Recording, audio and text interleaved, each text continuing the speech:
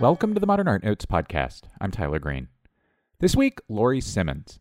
This weekend, the Modern Art Museum of Fort Worth opens Laurie Simmons' Big Camera, Little Camera, a retrospective of Simmons' 40-plus year career.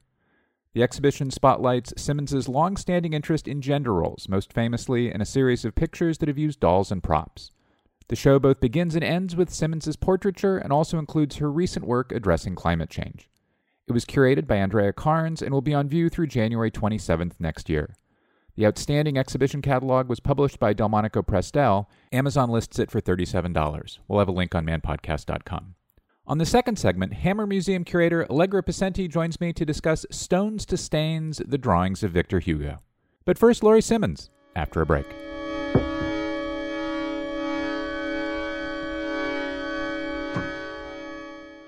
American photographer Paul Sepoya's work challenges conventions in the genres of self-portraiture and the nude. On October 13th, hear him talk about the relationship between artist and subject with Hamza Walker, executive director of LaxArt. Get tickets and learn more about this free event at getty.edu/360. On view through December 30th at the Wexner Center for the Arts at The Ohio State University, Mickaleen Thomas, I Can't See You Without Me, explores the artist's ongoing dialogue with authorship, identity, desire, and the historically charged relationship between artist and muse. Each of the Wex's 4 galleries is devoted to one of the most significant muses in Thomas's career, including the artist herself.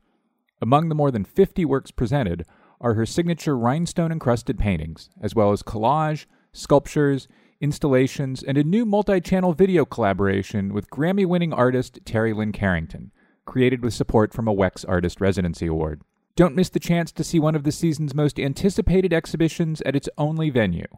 For more information, go to wexarts.org. A celebration of the extraordinary artist, activist, and teacher Charles White is now on view at the Museum of Modern Art in Manhattan. Charles White, a retrospective, is the first opportunity in over 30 years to see such a wide range of his work, which was strongly committed to powerful images of African Americans, from historical heroes and icons to ordinary men and women. Get more info and tickets at MoMA.org and plan your visit today.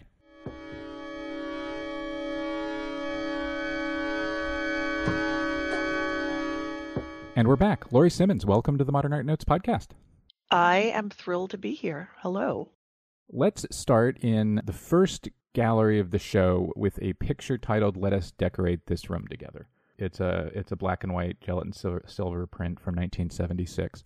And we'll have it on manpodcast.com. But in the picture, we see a table set for what I think is 2, but it might be 1. It looks like there's a casserole dish on the table. There's an empty living room and fireplace beyond. And on the left-hand side of the picture, there's a big block of text that gives away that we're looking at artifice. I realize I'm looking at this picture 42 years on and all, but do you remember what you wanted to do with that text block and how you thought through artifice back then? I actually uncharacteristically sort of do remember what I was trying to do, because I had a couple of things in mind, and it did seem really, it seemed kind of radical to me at the time to be using book space as real space, or I should say attempting to use book space as like real living space. So I knew that I was doing a couple of things. The first one, on a very personal and basic level, was satisfying this desire I always had as a child when I was being read to climb off of my mother's lap and into the space of the picture book and live there. It was such an overwhelmingly strong desire I had as a kid, and something that really frustrated me that I couldn't exist inside those pictures, whether it's Winnie the Pooh or whatever it was, Cat in the Hat, whatever was being read at the time. I wanted to be part of it. And the second aspect of what I was doing was borrowing something from all the conceptual process art that I was seeing in Soho in the 1970s that involved text. So I was kind of touching both of those, like scratching both of those itches. Number one, to get into book space, and number two, to be a conceptual artist or act like one. Now that you put it that way, it reminds me that there's a lot of newsprint text in Dada, and that that comes into American art probably through Black Mountain. where everybody used the Asheville Citizen-Times, and that there really was a lot of text bouncing around in paintings even back then. Were you concerned about or interested in the viewer knowing that they weren't looking at a life-size living room, if you will? Were you interested in winking at them and getting them in on the construct early? When I started taking pictures of these small tableaux, making these rooms, I really thought that I could trick people into thinking they were real rooms, which actually in hindsight was kind of sweet and naive of me. But you have to understand that photography was so young and so much about telling the truth that the idea of photographs lying was almost, but not quite, it was a newish idea. So I thought, because I was too shy to go out on the street with my camera and be a street photographer, and because I was in my studio by myself and didn't have access to huge sets, that I could create the sets that I wanted to with these small objects, and maybe the scale would be ambiguous. So that's how I started. But then I started to do these things where I was obviously giving away all my tricks, like putting a small doll with a life-size lipstick, or putting the page of a book with text next to these small furnishings, but almost, making drawings look like real space. So at a certain point, I was kind of talking to everybody all at once, alone in my studio. You mentioned street photography, but the context, maybe wrongly, that I often think of for both your work and for artists who chose to use black and white in the mid to late 1970s was the immediate context of Vietnam, and how at a time when no one could believe what the generals were saying, that photography in color seemed truer. Do you remember that being important?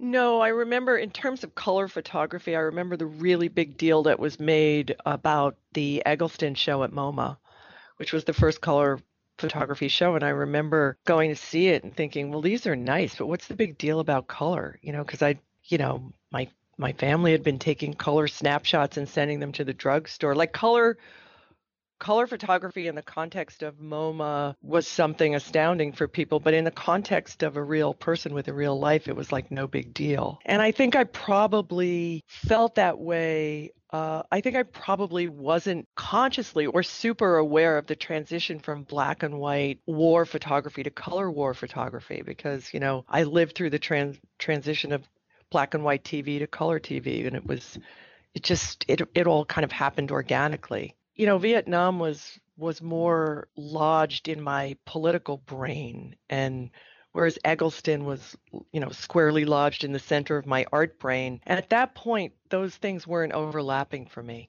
One of the elements that has recurred again and again in your work from the mid-'70s on, and into this century for that matter, has been, of course, your famous interest in domesticity in the home as a site. First, why did it interest you in the 1970s? It interested me in the 1970s as a memory of both the kind of life that I had had and the way the life that I had was represented in the media and on television as being this sort of whitewashed, perfect zone for living. And I knew from the time that I was a really little kid that there was a real difference between the way things looked and the way things actually were. I've been lucky enough to have my work written about, zillions of different ways and at different times. And, my work has been neither a critique of domesticity or a sort of dazzling objectification of it. It's really about retelling something that I saw and that was around me in Life and Look magazines, on TV, and Father Knows Best, and every other, Donna Reed show, every other TV show that we watched, and also in my own home, and sort of an examination of that. And then the other metaphor that has always been important to me and still is the metaphor of the home as the inside of a woman's mind. And I think that I see it as kind of a diagram of a woman's brain. So it's, in that sense, it's a representation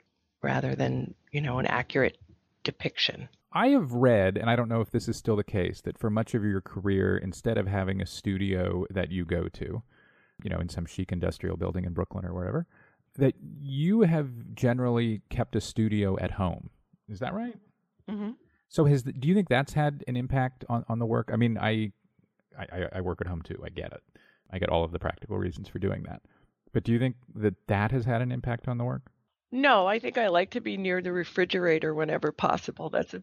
That's really important. It's part of, it's one of my trails is the trail to the refrigerator and back when I don't know what to do. But I don't like going places to make my work. And if I do go somewhere to make my work, I want to stay there and I don't want to go back home. Sort of like I like to be wherever I am and I don't really like to leave. So it always felt like combining those spaces was the right thing to do. And when I first started living with my boyfriend, I guess it would be like 1978 or 79, who is now my husband. We lived in a loft in Soho and there was a tiny little living space in the center and we each had studios that fanned out from, where the kitchen was. So I feel like as I aged, my domestic space became bigger and my studios sort of shrunk and everything kind of overlapped. But certainly when I started out as an artist, there was a refrigerator, a stove, a couch, and all of the rest, and a bed,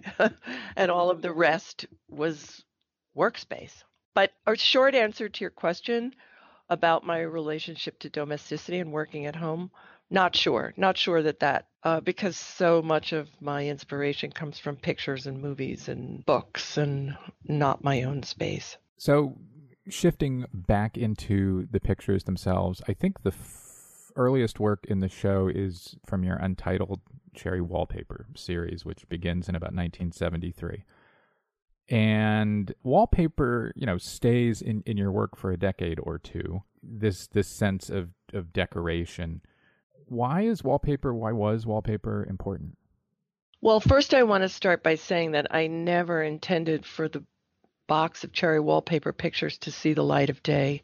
They were portraits of people who visited my bedroom at 547 Broadway between Prince and Spring was the first place I lived in New York. And I built a little room and I wallpapered it top to bottom with vintage cherry wallpaper. And then I was wandering through Macy's one day, which I used to do to really think. That's where I would go to think.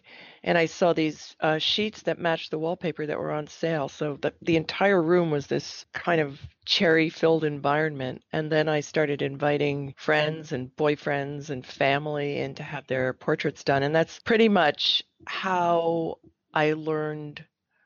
That's how I learned photography, basically, by doing those portraits. And I feel like wallpaper is something that allows you to put a skin over something, to unify it, to make it be this enclosed space. And that was the beginning of me figuring out how I like to shoot and what I like to shoot. But again, the fact that my show begins with this group of photographs, the cherry wallpaper photographs that are now like some kind of time capsule, and ends with my most recent work, which is called Some New, which are also portraits of my family and friends. That's kind of the most stunning fact for me about this show, because I think of myself as anything but a portrait photographer. Yeah, we'll get to those later on. They are entirely different. In the early work, you're not thinking about Holbein, for example. You mentioned Macy's.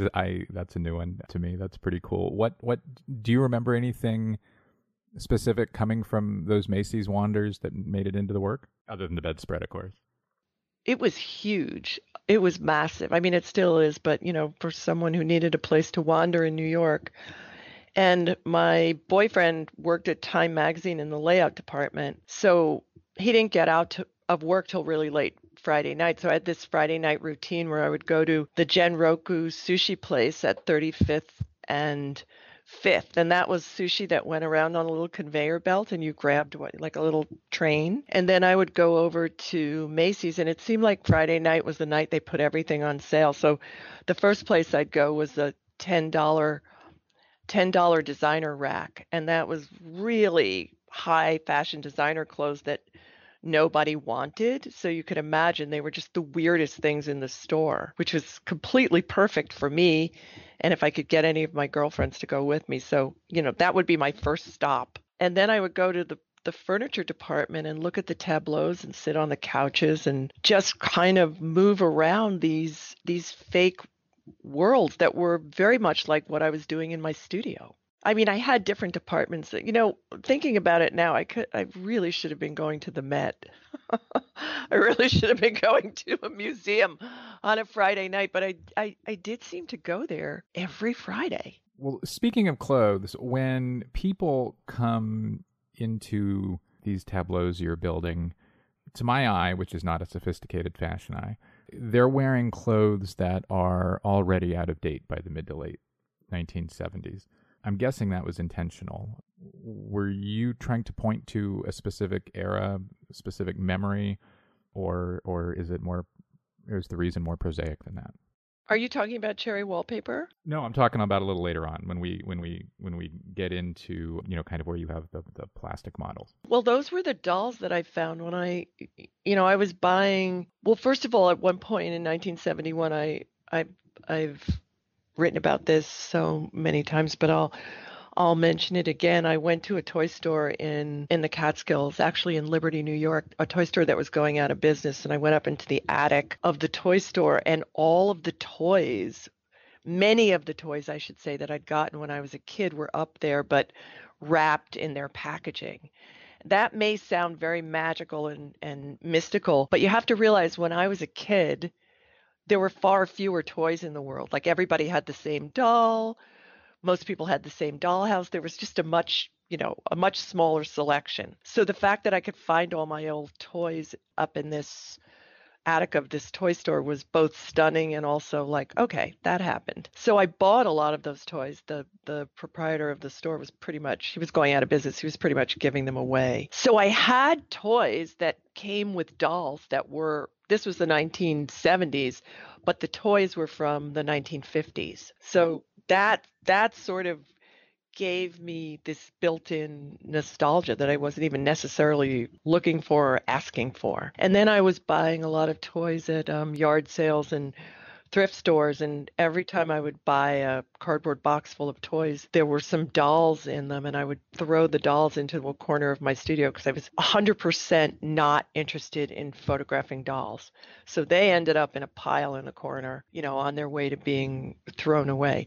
But clearly they weren't thrown away, and at a certain point were invited in and kind of stayed there for years. I read that in a recent interview, I think with Vogue, you had this great 4-word line, "Plastic is my marble," which is like a really conceptually tight idea. Is that something you realized later, or or were you thinking about using kind of a mass cheap consumable to reference kind of a mass cheap consumable era? I mean, were you aware of that idea back in the 70s?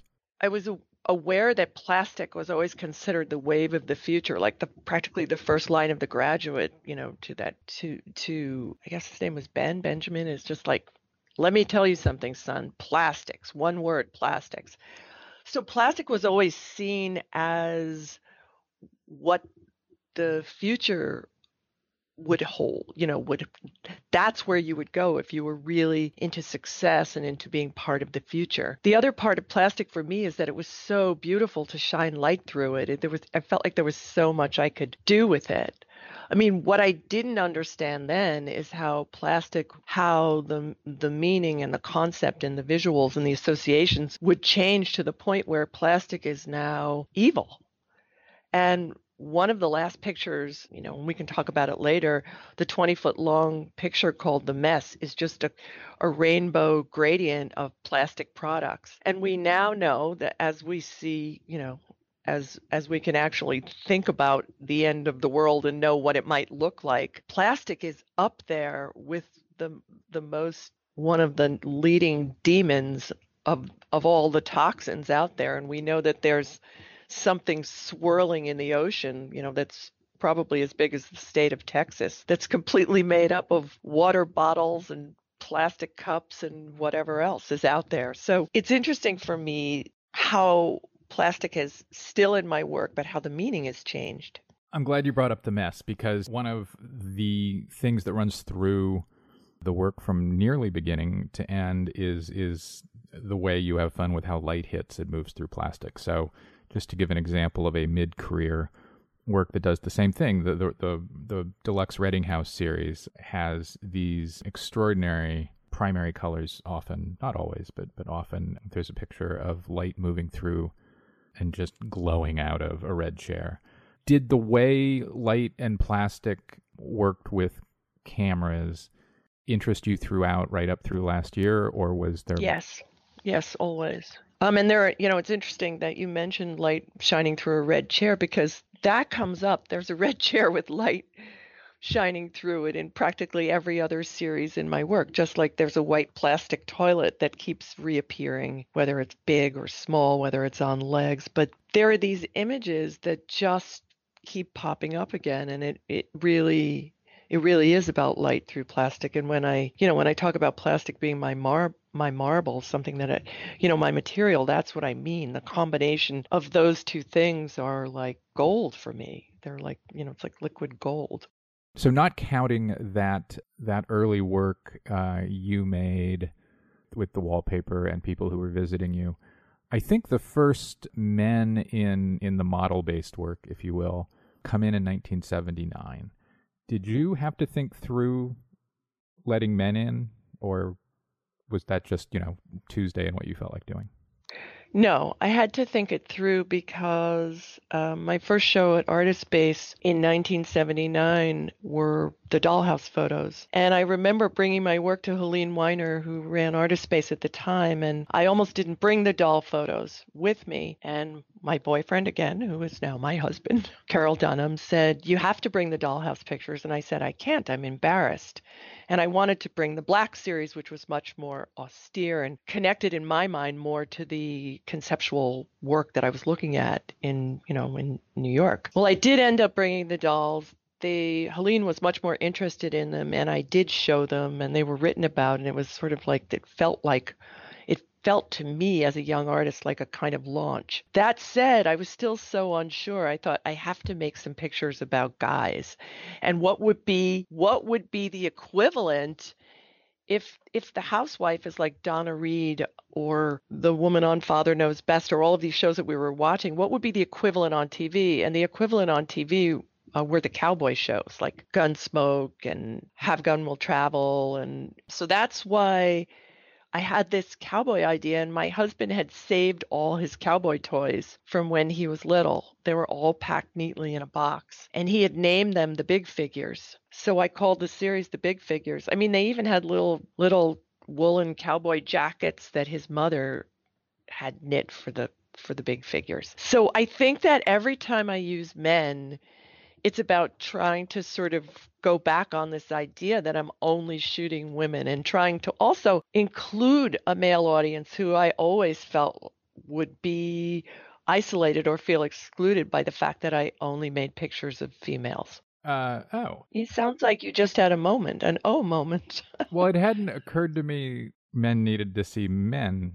I guess especially because in the history of art, men have been so eager to see women. I don't think I thought they wanted to see my kind of women. No, I was completely serious. I felt like this is, when you're a young artist, your fantasy about the viewer is just right smack inside your own brain. Like I had no idea.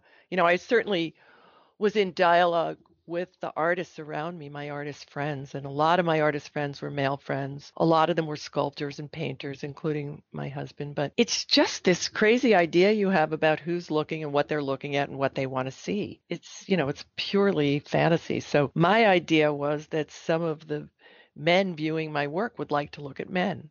Well, it must be said, once the men come in 79, they mostly go right back out. Yeah, they go back out. And sadly, they come back in as ventriloquist dummies, which got me in a lot of trouble at the time. I was just going to say, with the exception of maybe one kind of Marlboro Man-style cowboy in 85 in the fake fashion pictures, he's only there as a projection, which is interesting. Yeah, right. Because the first cowboys came in 1979, and then another cowboy came back in 1984 and 1985. And were you consciously playing male stereotypes against the domestic housewife stereotype, or is that just the way it worked out? I think I was looking for stereotypes. I mean, I think that's what I've always, I've been so interested in gender stereotypes from the very beginning. And probably, from the moment I was conscious and could understand. My mother, I had two sisters and our rooms were painted pink. And when my mother was pregnant with my little sister, she was really hoping for a boy and she painted the baby's room blue. And when the baby got home from the hospital and was a girl, that was pretty much the only conversation that I remember is as people came to visit the new baby, all of the laughing and apologies that the room was light blue and that it was going to be painted pink as soon as we got around to it. So one of the things that we haven't talked about, because you've talked a lot about it over the years, is kind of being a feminist artist and how you didn't want to be a painter and why not and all that.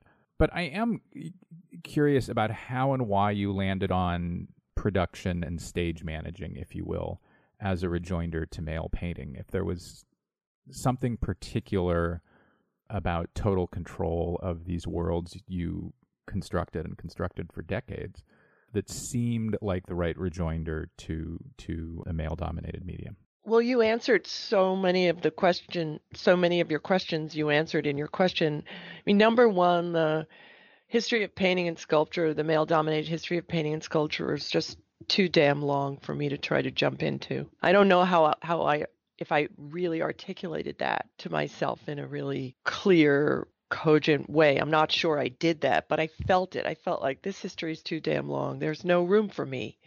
And a camera felt very new. I know that seems odd, but in 1975 and 4, camera felt like a newer tool. So there was that, and then there was just this idea of total control in my studio of these little sets in a world that felt very out of control to me. I was struggling to stay alive. I couldn't figure out how to make a living.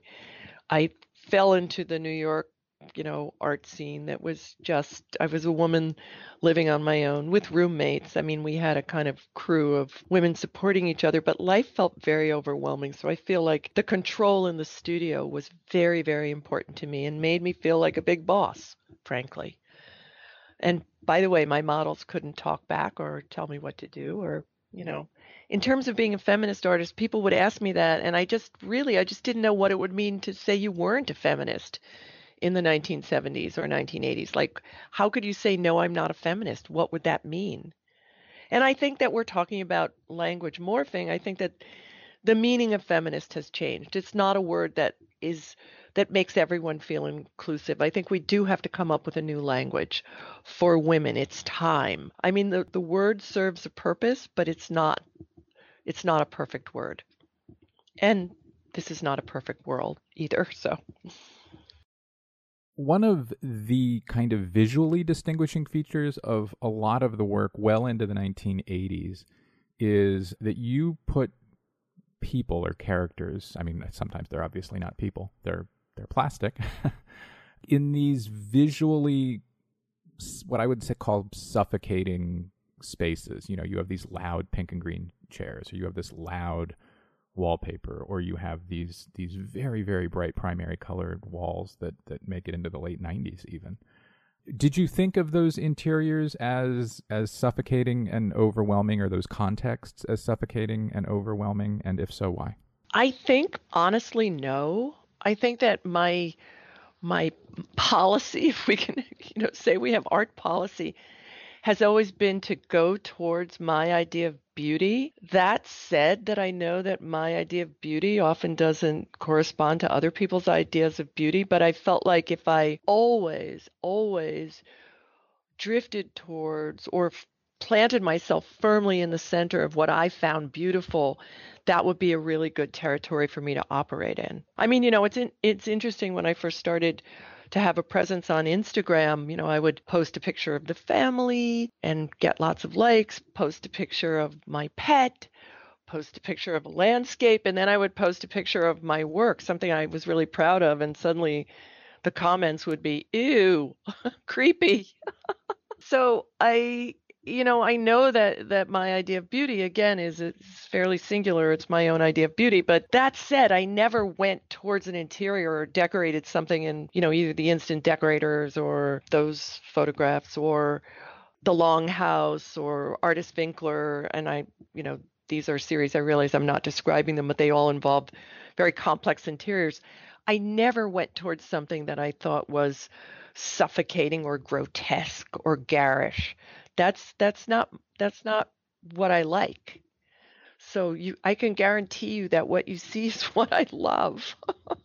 That's interesting because the tourism series from the mid 1980s, 84, is really pretty, and you know the plastic figures, which are now monochromes, are mostly monochromes, are garish, but everything else is pretty gorgeous. I mean, the tourism bikini atoll picture, which is all blue, is kind of hard to look away from. So I'm curious about what motivated that series, because the ideas and the places in them, to me anyway, seem kind of so big, so multi-layered, that the only way that an artist in the 80s can address, say, the atomic bomb is maybe through toys. You know, maybe that's the only way to add something new, or to get us to look at something that by then was commonplace and threatening, was through toys. Is that right? I think that the pictures are more monumental, and I can say that because they're about monuments. And I think that the motivating factor there was finally feeling confined and claustrophobic shooting interiors and thinking these dolls have to get out in the world, just like I am. And it kind of coincided with a time when I was leaving New York to do shows. I could finally afford to travel. I was invited places to travel if I had an exhibition in Europe. So the tourism pictures literally coincided with the beginning of my being able to travel in the world. Making them involved shooting these tiny little dolls called the Teenettes. And again, these dolls, they were monochrome dolls, but they were a Japanese toy maker's idea of what an American teenager looked like. They were designed and created in Japan. So they were sort of American girls, but from a great distance. Yeah, just if I can jump in for a second, we'll have images on manpodcast.com, but they are elongated in art historical terms. One might almost say mannered. And they just look as if they're referencing human figures without being true to human figures. Right. And they have ponytails and what are perceived to be cool clothes. And they're kind of lanky, but they're very odd. I think that at the time, and maybe still today, people are a little put off by those figures. But in order to find the monuments, this was way, way pre-internet. I used a rear screen projection, so I would project slides of places in the background. Where was I going to get the slides? Well, interestingly, when my parents first started flying in airplanes and going on tours to Europe, I was a teenager, and my father, who was a terrible amateur photographer, but a great inspiration to me, would often buy existing slides. Like you'd go to the Parthenon and there would be somebody selling slides of the Parthenon, and he would buy those slides and slip them into his slide presentations. Like he'd have the family over and friends over to see the pictures from his travels, but he used a lot of slides that he didn't take. So I found those slides that he had, and that was his slide of the Parthenon. And I think it might have been his slide of the Great Wall of China. And then I also went to the slide library at the Met, and they let me check out slides. And all of their slides, I think they were a kind of slide called a Sandak slide, and they faded with time. So I had a Stonehenge that had faded to green and other backgrounds that had faded to blue. So all the color had been kind of bleached out, and the backgrounds themselves became monochromatic. And those were the slides that I checked out of the Met. I'm really curious to know what happened to their entire slide library, because we know it's not active anymore, but God, I'd like to get my hands on those. You stuck with rear projection, I think, for the fake fashion pictures later that year. You know, we've talked about art history plenty, but the fake fashion series strikes me as a really direct address of contemporary feminist art. You know, the one of the backgrounds looks like it's right out of a Martha Rosler. There's a lot of Cindy Sherman there. Were you looking at them? Were you thinking that you wanted to kind of sit at that table? Of course, Cindy is my contemporary, but we started using rear screen projection at exactly the same time, because my ballet series in 1983 was also rear screen projection. I started using rear screen projection in 1982. So I remember talking to Cindy because we were both trying to figure out how to use it at the time. So the ballet series, which is not in this show, color coordinated interiors in 1983 and tourism 1984 and fake fashion 1985 all use rear screen projection. So I'd been using it for a while. I just had never put a human in front of it. So to get it, for me to be using an 8 foot by 8 foot rear screen that was the big step to actually position a human in front of it. So Cindy and I, had a very close, I don't know if I would say a close dialogue, because when we would get together, we didn't always talk about our work. We had a million other things to talk about and still do. There's this cross-pollination all the time of artists that are working at the same time. And it's kind of like us. I don't know what it is. It's psychic, it's osmosis, it's cross-pollination. It's so many different things. It's ideas that are in the air that everyone seemed to grab onto at once. I was much less familiar with Martha Rossler's work. We weren't in the same social circle, and also I didn't have opportunities to see her work. And I'm often surprised when I look back at some of the overlaps that I wasn't aware of. And I think that stuff happens, generationally. People live and work at the same time, and they've got the same cultural stuff coming at them. And often artists, I see it as a teacher. I see students in different places working on similar ideas, and I know they haven't seen each other's work. It's just kind of an amazing thing that happens generationally. So with the fake fashion pictures and other related series in 83 and 84, you had really built up these dense, colorful, cacophonous, layered, overwhelming things. You're juggling a lot within the rectangle. And then everything gets much more spare very quickly in the walking and lying objects. So before we talk about what you're doing in the walking and lying objects, which is probably your most famous series, what about that interest to kind of pare them down? Had things just gotten too loud, or did you want to try something else? Or Yeah, I think when I feel like there have been too many girls in the work, then I want to go to boys. And when I feel like it's been too loud and crazy, I realized we didn't talk about the underwater pictures, but that was another time in 1981 when I started shooting real people.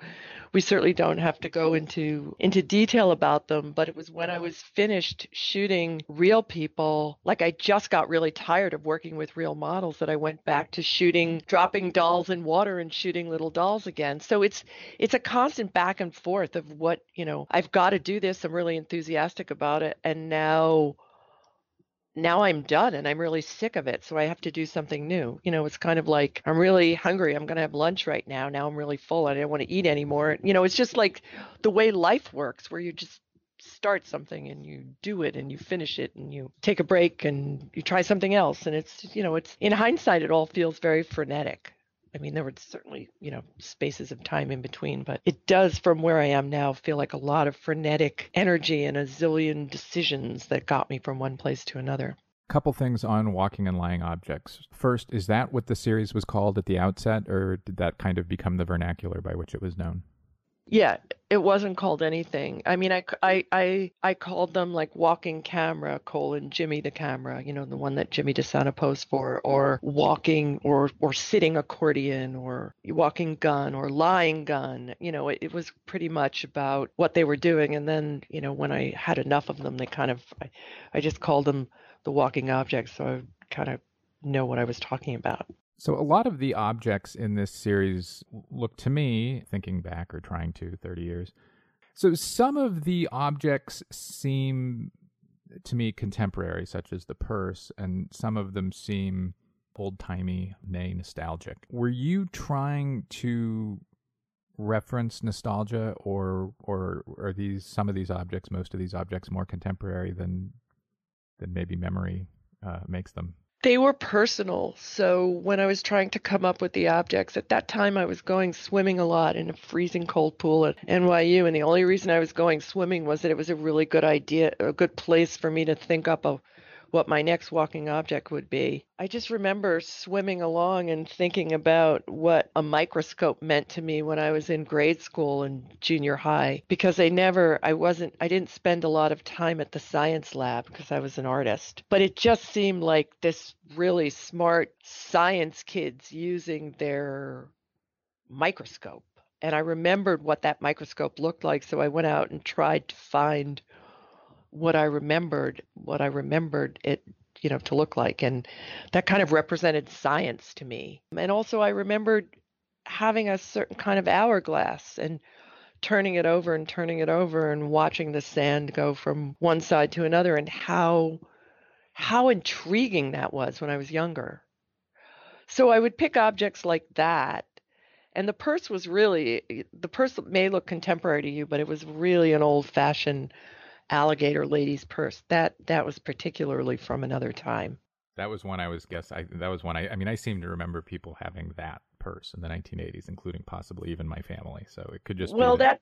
that purse would probably look great right now on a fashion level because it's a beautiful shape. But that's why I picked a really classic purse. And that purse is actually life size, as is the camera.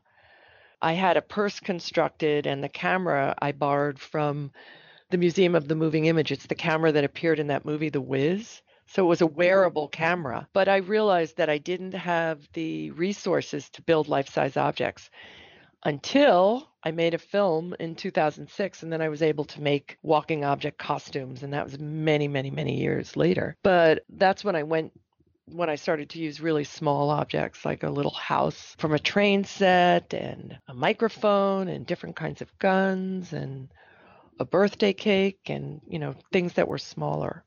So we keep talking about objects and your past, your personal history. Were you interested in or consciously disinterested in the idea and even the traps of nostalgia? I was making pictures about what looked good to me.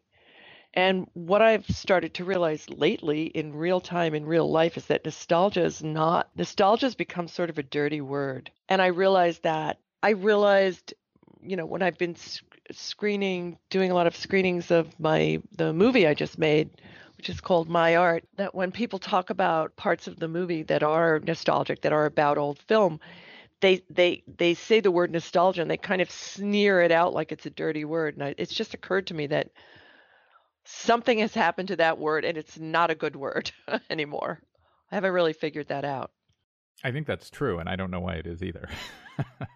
But that said, I was using objects and making pictures about things that were very pleasing to me in my memory, things that looked really good to me. And I think maybe nostalgia has just sort of crossed over into like the general cultural awareness. Maybe it's like just having too much chocolate cake or something. It's just too much and too rich, and it's just become, maybe that's why it's become something of a dirty word. I know that I'm not interested in things that are old anymore. I'm interested in things that either feel like they're very much in the present or or are not located to any place or time at all. That's where my interest lies visually right now. Very much in the present.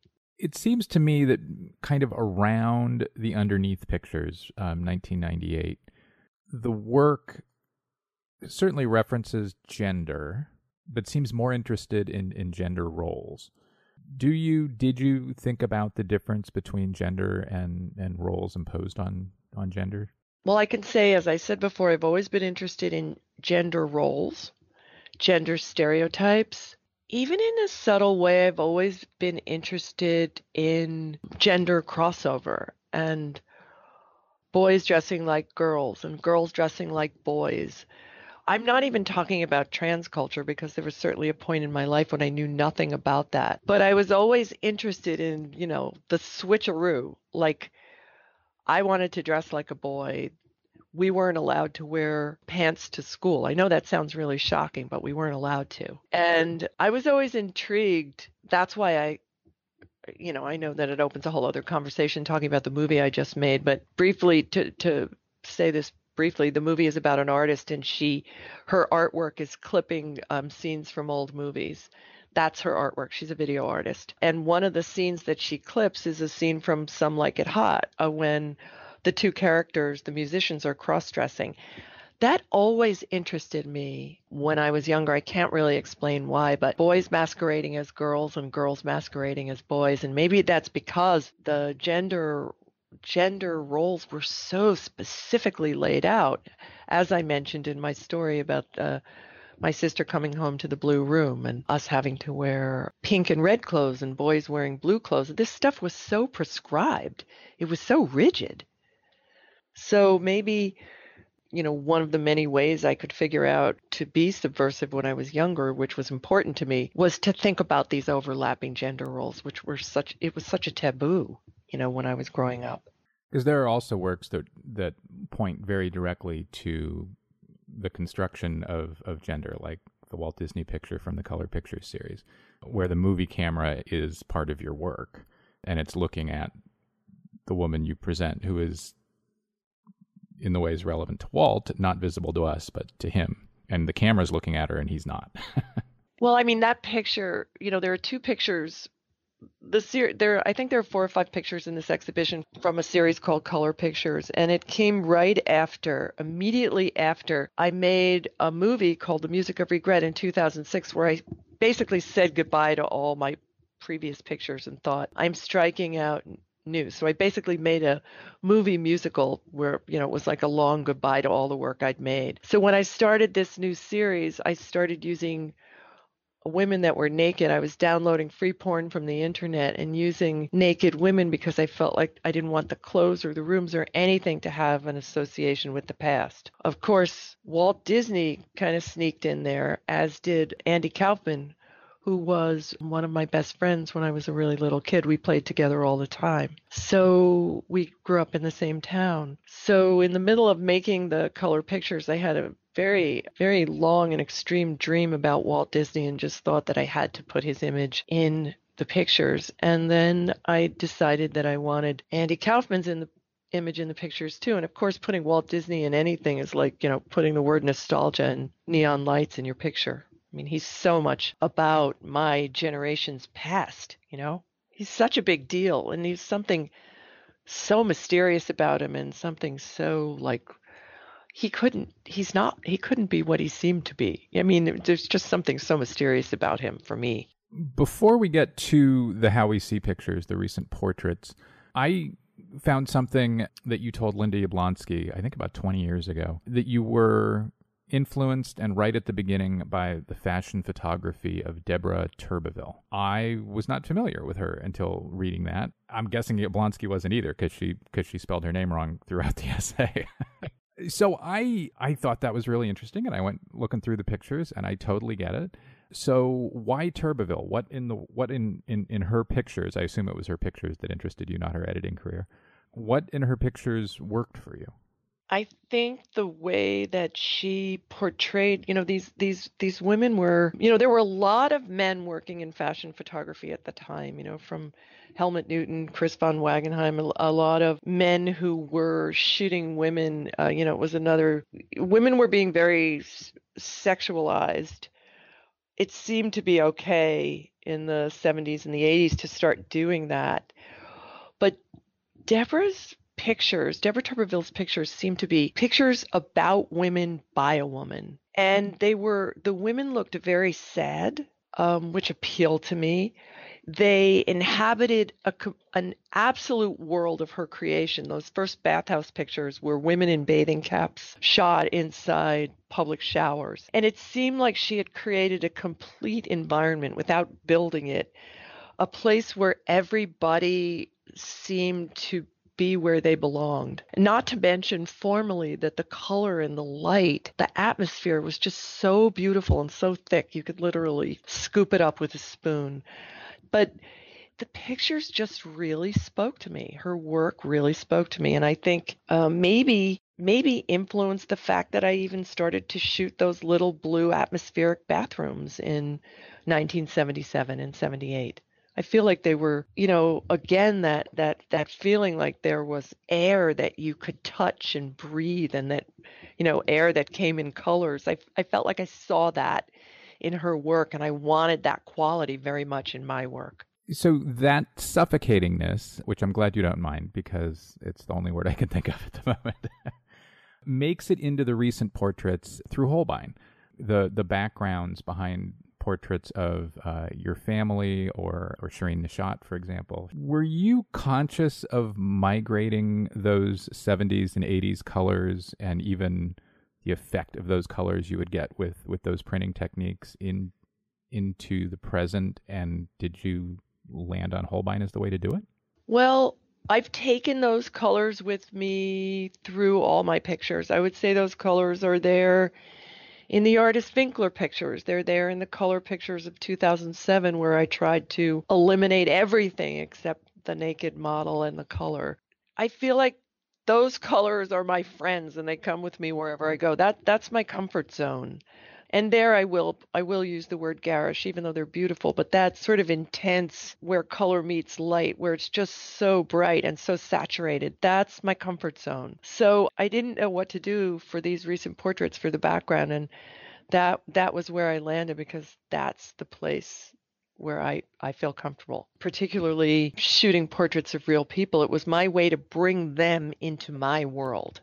One of the fun things about a retrospective is that one gets to look at a lot of work from a lot of different times and to think of it as a whole. Some artists love that, some artists don't. People like me, historians, adore it. And one of the things that comes screaming through the work beginning to end to me is your control over everything. Do you think of the work that way? Do you, when you walk through installation, do you see control? I mean, there's no chance. I mean, one way, chance was a big thing in art from, say, Dada through Ab X, and there's not a lot of chance here. There actually is, because I feel like it takes me a really long time to A, dream up the series, B, find the props and objects that I'll use in the series, and C, figure out the colors and the lights and the backgrounds and all of that stuff. And it's not till I throw everything together in the studio that I have any idea whether it will work or not. And what I see through the camera feels like chance. No matter how much I think through a series before it happens and gather all my props and my colors and my gels and my this and that, what finally happens when I throw it all together feels nothing like what I anticipated. It's just a completely new development. And so in that sense, in the moment when I'm shooting, it feels like something really random came together. So the element of chance, yes, is there then. But then once I'm off and away, there is a lot of control. There is at that point. Because I think one of the real successes of, say, the model house or model room based work is, here's a thing, dollhouses, or whatever you call them, which people play with, which are ever changing, and that in your pictures they look like they were always that way and always will be. There's a controlled permanence to them. And then even in pictures like the two baby pictures from 1991, I mean, there's nothing less controllable than a baby. And you controlled the baby. I controlled a baby. Right. And the picture in the Music of Regret, that kind of very Mae West-ish picture where the dummy that looks like me is surrounded by 6 men admiring her. Well, that never happened to me. I mean, that idea that you're just sort of like, you're the object of all the male attention. I made that happen in a picture. You made it happen in a picture twice, 15 years apart or whatever. Yeah, I made it happen in a movie, and I turned me into Meryl Streep. So that's some kind of control right there. But I do think that the opportunity to act things out on a psychological level, like a little kid, is firmly rooted in the center of my work. I have to say, it gives me a chance to really pretend and play. Laurie Simmons, thanks so much. I had a great time talking to you, Tyler.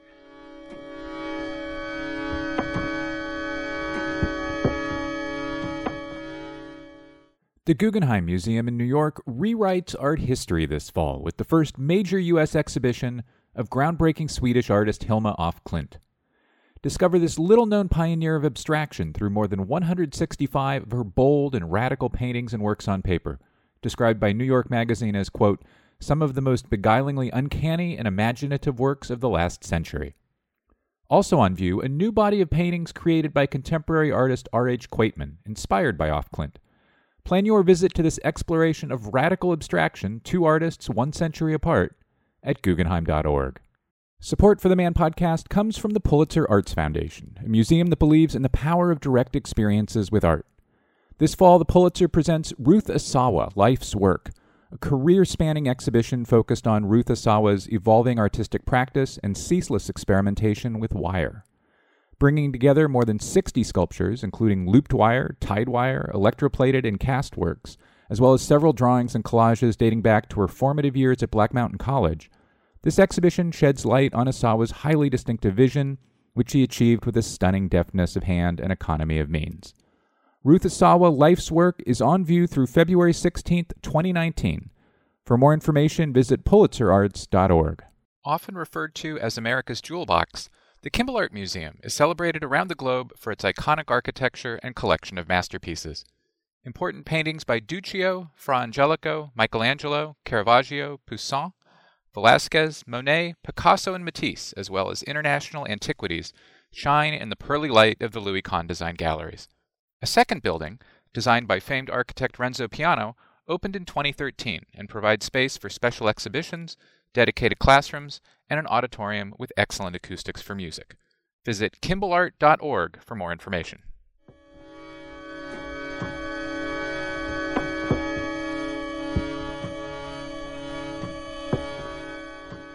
Welcome back. My next guest is Hammer Museum curator Allegra Pesenti. Along with Cynthia Burlingham and help from Florian Rodari, she curated Stones to Stains, the drawings of Victor Hugo, a survey of Hugo's drawing practice. Hugo, of course, was a poet, novelist, playwright, and critic best known for novels such as Les Miserables and The Hunchback of Notre Dame. He was also a prolific draftsman. He made at least 3,000 drawings, but did not exhibit much during his own lifetime. Stones to Stains features 75 works, mostly made on the Channel Islands of Jersey and Guernsey between 1852 and 1870. The show's beautiful catalog was published by Delmonico Prestel. Amazon offers it for $31. Allegra Pesenti, welcome to the Modern Art Notes podcast. Thank you. It's very good to be speaking to you, Tyler. In the U.S., anyway, Victor Hugo is best known, I think, as a writer, novels such as The Hunchback of Notre Dame and Les Miserables, but also for plays and poetry, more writing. So how did making works on paper, drawings and such, become important to him? And I guess crucially, when did it become important to him? I believe that drawing as a sort of parallel activity to his writing activity was important throughout his career. He began drawing on his travels. He made sketchbooks. Hugo was a great traveler, especially before and after his period of exile. He would travel down the Rhine, he would explore medieval architecture, he was fascinated by stone buildings, by history in general, and often on these travels he would carry sketchbooks and notebooks, and along with taking written notes, he would accompany them with sketches of what he saw, whether they be imaginary sketches or by the scenes and landscapes that he saw. He also made plans, architectural plans of sites that he found particularly interesting. So I would say that at the beginning of his career and his travels, drawings accompanied him. And then, especially from the time that he arrives in exile in the Channel Islands, drawings and draftsmanship becomes a more important activity at the side and, as I said, in parallel to his written activity. So there are more drawings that survive from his period of exile between 1852 and 1870. That's a 20-year period of exile than from any other period. But there is evidence that he drew both before and after that. So I would say that drawing accompanied him really throughout his long life. These drawings were unknown to a broad public in Hugo's own time. There were some prints made while he was in exile, but they certainly seem to have been known among a cultural elite. How did that work, and how do we know they were known by a cultural elite? Yes, he regarded his drawing practice as a private practice. There are over 3,000 drawings by Hugo survived today. Probably he made many more, but he didn't necessarily exhibit these. He never showed them at salons in Paris, for instance. That wasn't his interest. If he did show them, he gave them as gifts. He sent them with correspondence. He shared them with his family members and his very dear friends. Paul Maurice, for instance, who was his correspondent and eventually the executor of his estate, amassed a large collection of his drawings, which he then gave to what became the Maison Victor Hugo in Paris, which to this day holds that collection. So he showed the drawings to friends, to colleagues, to printmakers, and to members of his family. But they were all very, very carefully chosen destinations. The drawings did sort of trickle out of that circle. Baudelaire, who knew the drawings well and praised Victor Hugo for them. Printmakers who received them would have shared them too. But there isn't any direct evidence of, for instance, I believe that Odilon Redon would have known his drawings, but there isn't any written evidence that he did. So I would say that artists, both during his time and shortly after his death, did have access to them, but there isn't any direct knowledge of it, of them having. It's not until the 1930s that we know that the Surrealists, for instance, had immediate access to the drawings because his grandson, Jean Hugo, was part of the Surrealist group, and his wife, Valentine Hugo, knew André Breton well and gifted drawings to Breton that actually are still around today in the Breton archive at the Pompidou. We know that Picasso was given a few drawings by Valentine Hugo. In fact, one of those drawings is in the exhibition. So it isn't until the early 20th century that we actually have evidence of other artists having more direct access to his drawings. You mentioned printmakers. It was primarily through some prints that Hugo's drawings were known during his own time. And surprisingly, at least to me, Hugo's first big hit, as it were, was with an 1854 drawing, which by 1860 or 61 could be assigned, if you will, to an American subject. What was it?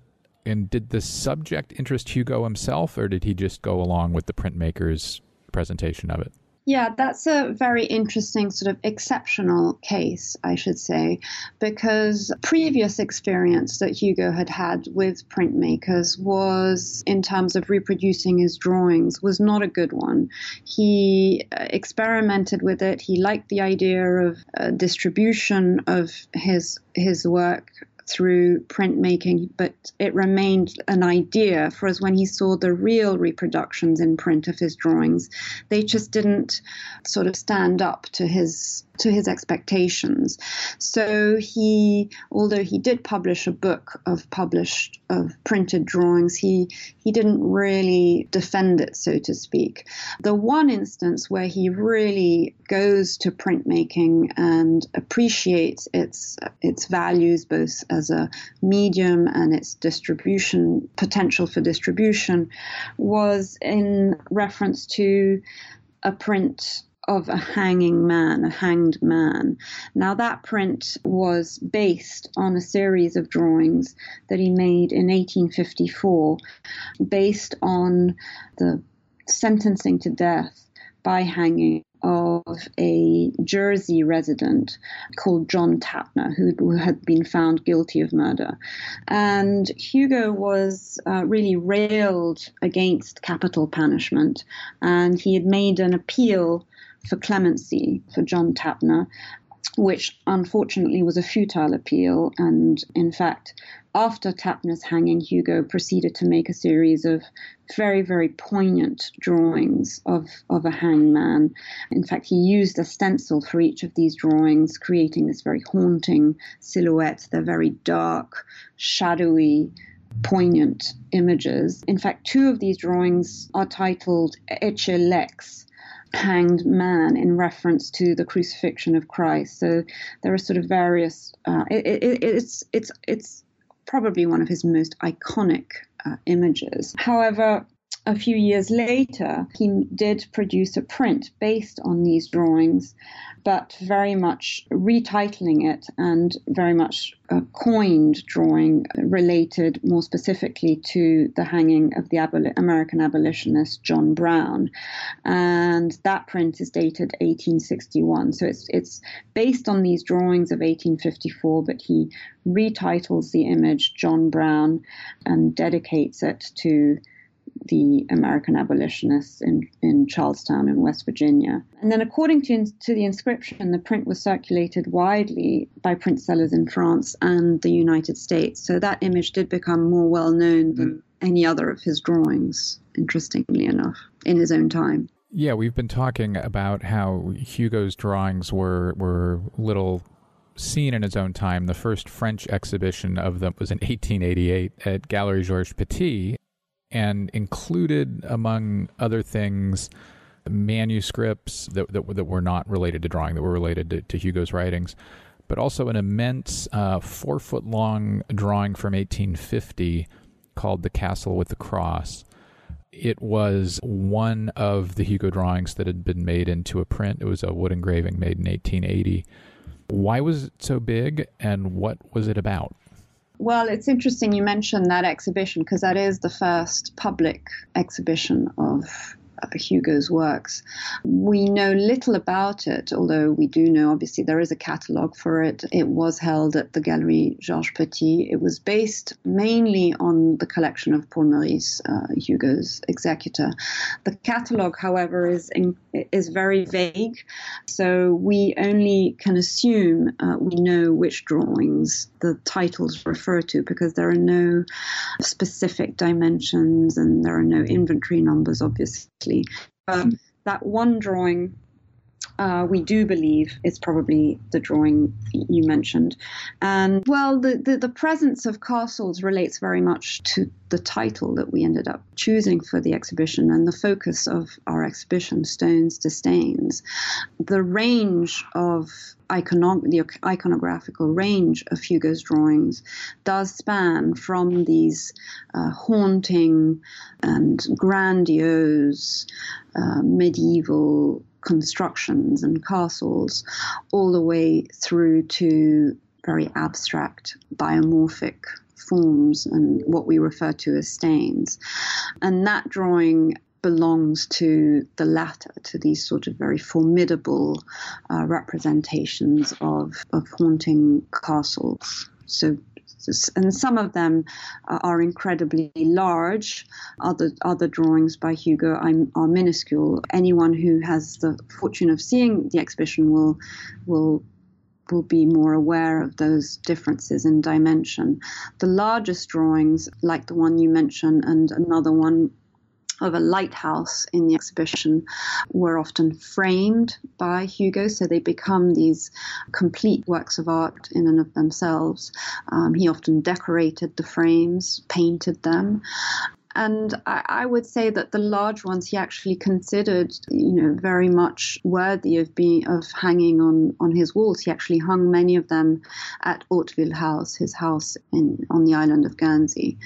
So he definitely lived with these works as well as conserving them in his own manuscripts. You mentioned that some of the drawings are much smaller. It almost seems like the more experimental and abstract he was, the smaller they were. You argue in your catalog essay that many of Hugo's drawings are engagements with the sky, both by day and by night, and that for Hugo, the sky is a certain expression of exile, and that he built a kind of political construct around his interest in skies. What is that political construct and interest, and how might we see it manifested in the drawings? Yeah, I found myself really exploring this fascination and passion of Hugo's. Nothing thus far, no one had really tackled that subject, but it was really on my visit to Guernsey, and in particular my visit to the house he inhabited for 15 out of the 19 years of exile, that I realized that he was submerged both in the skies and in the views of the ocean. And, on walks through the island, which Hugo did on a daily basis, both during the day and at night, he went on numerous night excursions.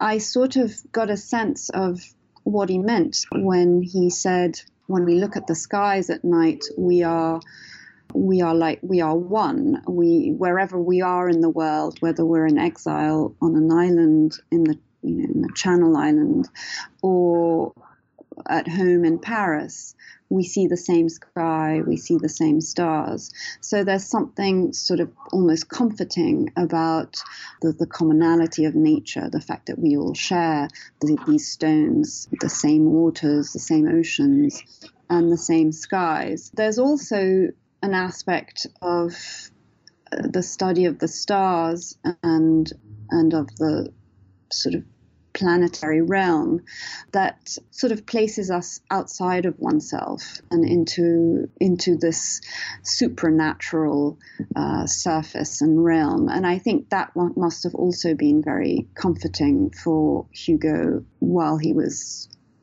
not, I wouldn't say stranded, but while he was distant from his land of birth and hometown. I became particularly fascinated by these works because, first of all, they're among his most experimental drawings, these planetary drawings. He used stencils, he cut them, he pasted them, he used coins, he pressed them with various papers and manipulated the papers. And so I believe that the sort of magic of the cosmos and the sort of supernatural qualities of the cosmos are then expressed in various ways in his approach to drawing. There's also something to say about, there's a text that he wrote called The Promontory of Dream, in which he refers back to the first time he ever looked at the moon through a telescope at the observatory in Paris. This happened before he'd come to the islands, but he remembers very vividly the moment when he sees the craters and feels that the moon is actually there. And it's an extraordinary piece of writing because something that he had imagined was untouchable, that was part of the land of dreams, that was mesmerizingly magical, suddenly became at a nice distance. It became tactile, it became palpable. And so there are these two extremes. There's the reality of the moon that has become at our distance, a sort of visible distance that we can touch. And then on the other extreme, there's the mythical moon, the mythical cosmos, the land of magic, the inspiration to poetry, to ancient literature. And I think these two extremes are very much reflected in the drawings. Finally, the catalog doesn't spend a lot of time arguing for art historical relationships between Hugo and any contemporaries, whether it be artists Hugo might have been looking at while he was in exile or artists he knew and engaged visually in France. Do you think he's very much in a world of his own interests, or do you think that there were artists he was thinking about or jumping off from? I think he was incredibly informed, and I think he knew very well what was going on in every field in his own time, be it artistically, be it in terms of literature, be it in terms of science, botany, you name it. He subscribed to many journals which he received on the island. He received visitors, so he was informed by, first-hand accounts of visitors. He communed with other exiles. He did visit England, and of course he then returned to France after his exile. So he remained very, very informed. In terms of how much these influences, who exactly influenced him, I think it's hard to tell. I like to think that he, might have known about the Romantics and what was going on in Germany in the earlier part of the century. He might have known Turner's work. Why wouldn't he have? He certainly knew what was happening in the area of photography, which was, as you know, a new art at the time, or a new practice. And he encouraged his son, in particular Charles, to learn the art of photography and to practice it. And photography was being invented in the 1850s between France and England, so both countries that he knew and visited. So in terms of being up to date on the current status of the arts, he really was. I think the freedom he had while he was in exile certainly had an impact on his draftsmanship, in that he could sort of take what he wanted, but also do what he wanted with what he knew. I don't think his more abstract drawings were necessarily inspired by anyone. I'm not making any claims that he, invented abstraction or anything, but I just think they were a place where he could be free to do what he wanted, with a knowledge of medium, with a knowledge of how to use a plume. You have to remember that the techniques he was using to draw were directly connected to writing. So there was a very easy transition from writing on a page, writing on paper, to drawing with a plume on paper with pen and ink and water. So that transition was very smooth, but the expression, the visual expression and the draftsmanship allowed him to do very different things that he did in writing. And I think those things are really spontaneous and sort of highly individual, idiosyncratic, and characteristic of his own mode of expression. So, there's a bit of both. I'm sure he was aware and inspired by his contemporaries, but I think he also felt very free to do whatever he wanted with that. Hence the great originality of the works in the exhibition. You mentioned Hugo's interest in photography. At this time, photography is as much, or, almost as much chemistry as it is anything else. And the stain drawings, the washy drawings, remind me of how collodion and other chemicals would have looked to somebody handling a glass plate as they tilted the plate and coated it with the chemistry necessary to make a picture. And it's easy to imagine that physicality and that experience informing what he did on paper. At least it is for me. So, yeah, I think that's a really good point, because he did have a darkroom in both his homes in Jersey and Guernsey. And so I like to remember that within his own domestic setting, there was a lot of developing going on and experimenting with, all the fluids needed and the negatives needed to develop photography. And the whole notion of a positive and a negative is very much present in his draftsmanship through the use of stencils, through the chiaroscuro effects, the light and dark effects.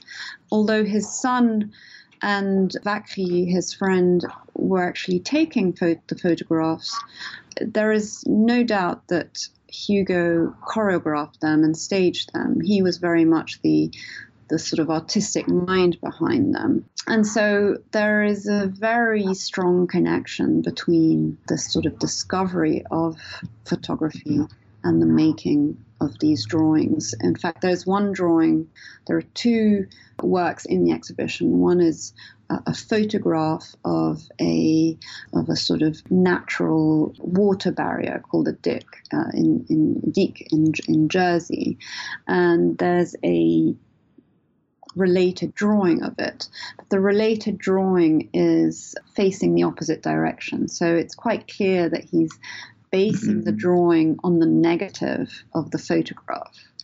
And the drawing ends up being much more moody, much more sort of shadowy, in a way, just much more effective, in my opinion, than the actual photograph.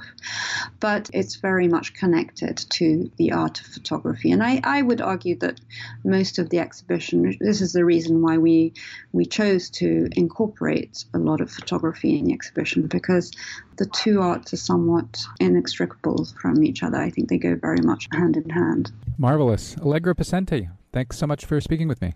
Thank you, Tyler. Thank you for your time. That's all for this week's show.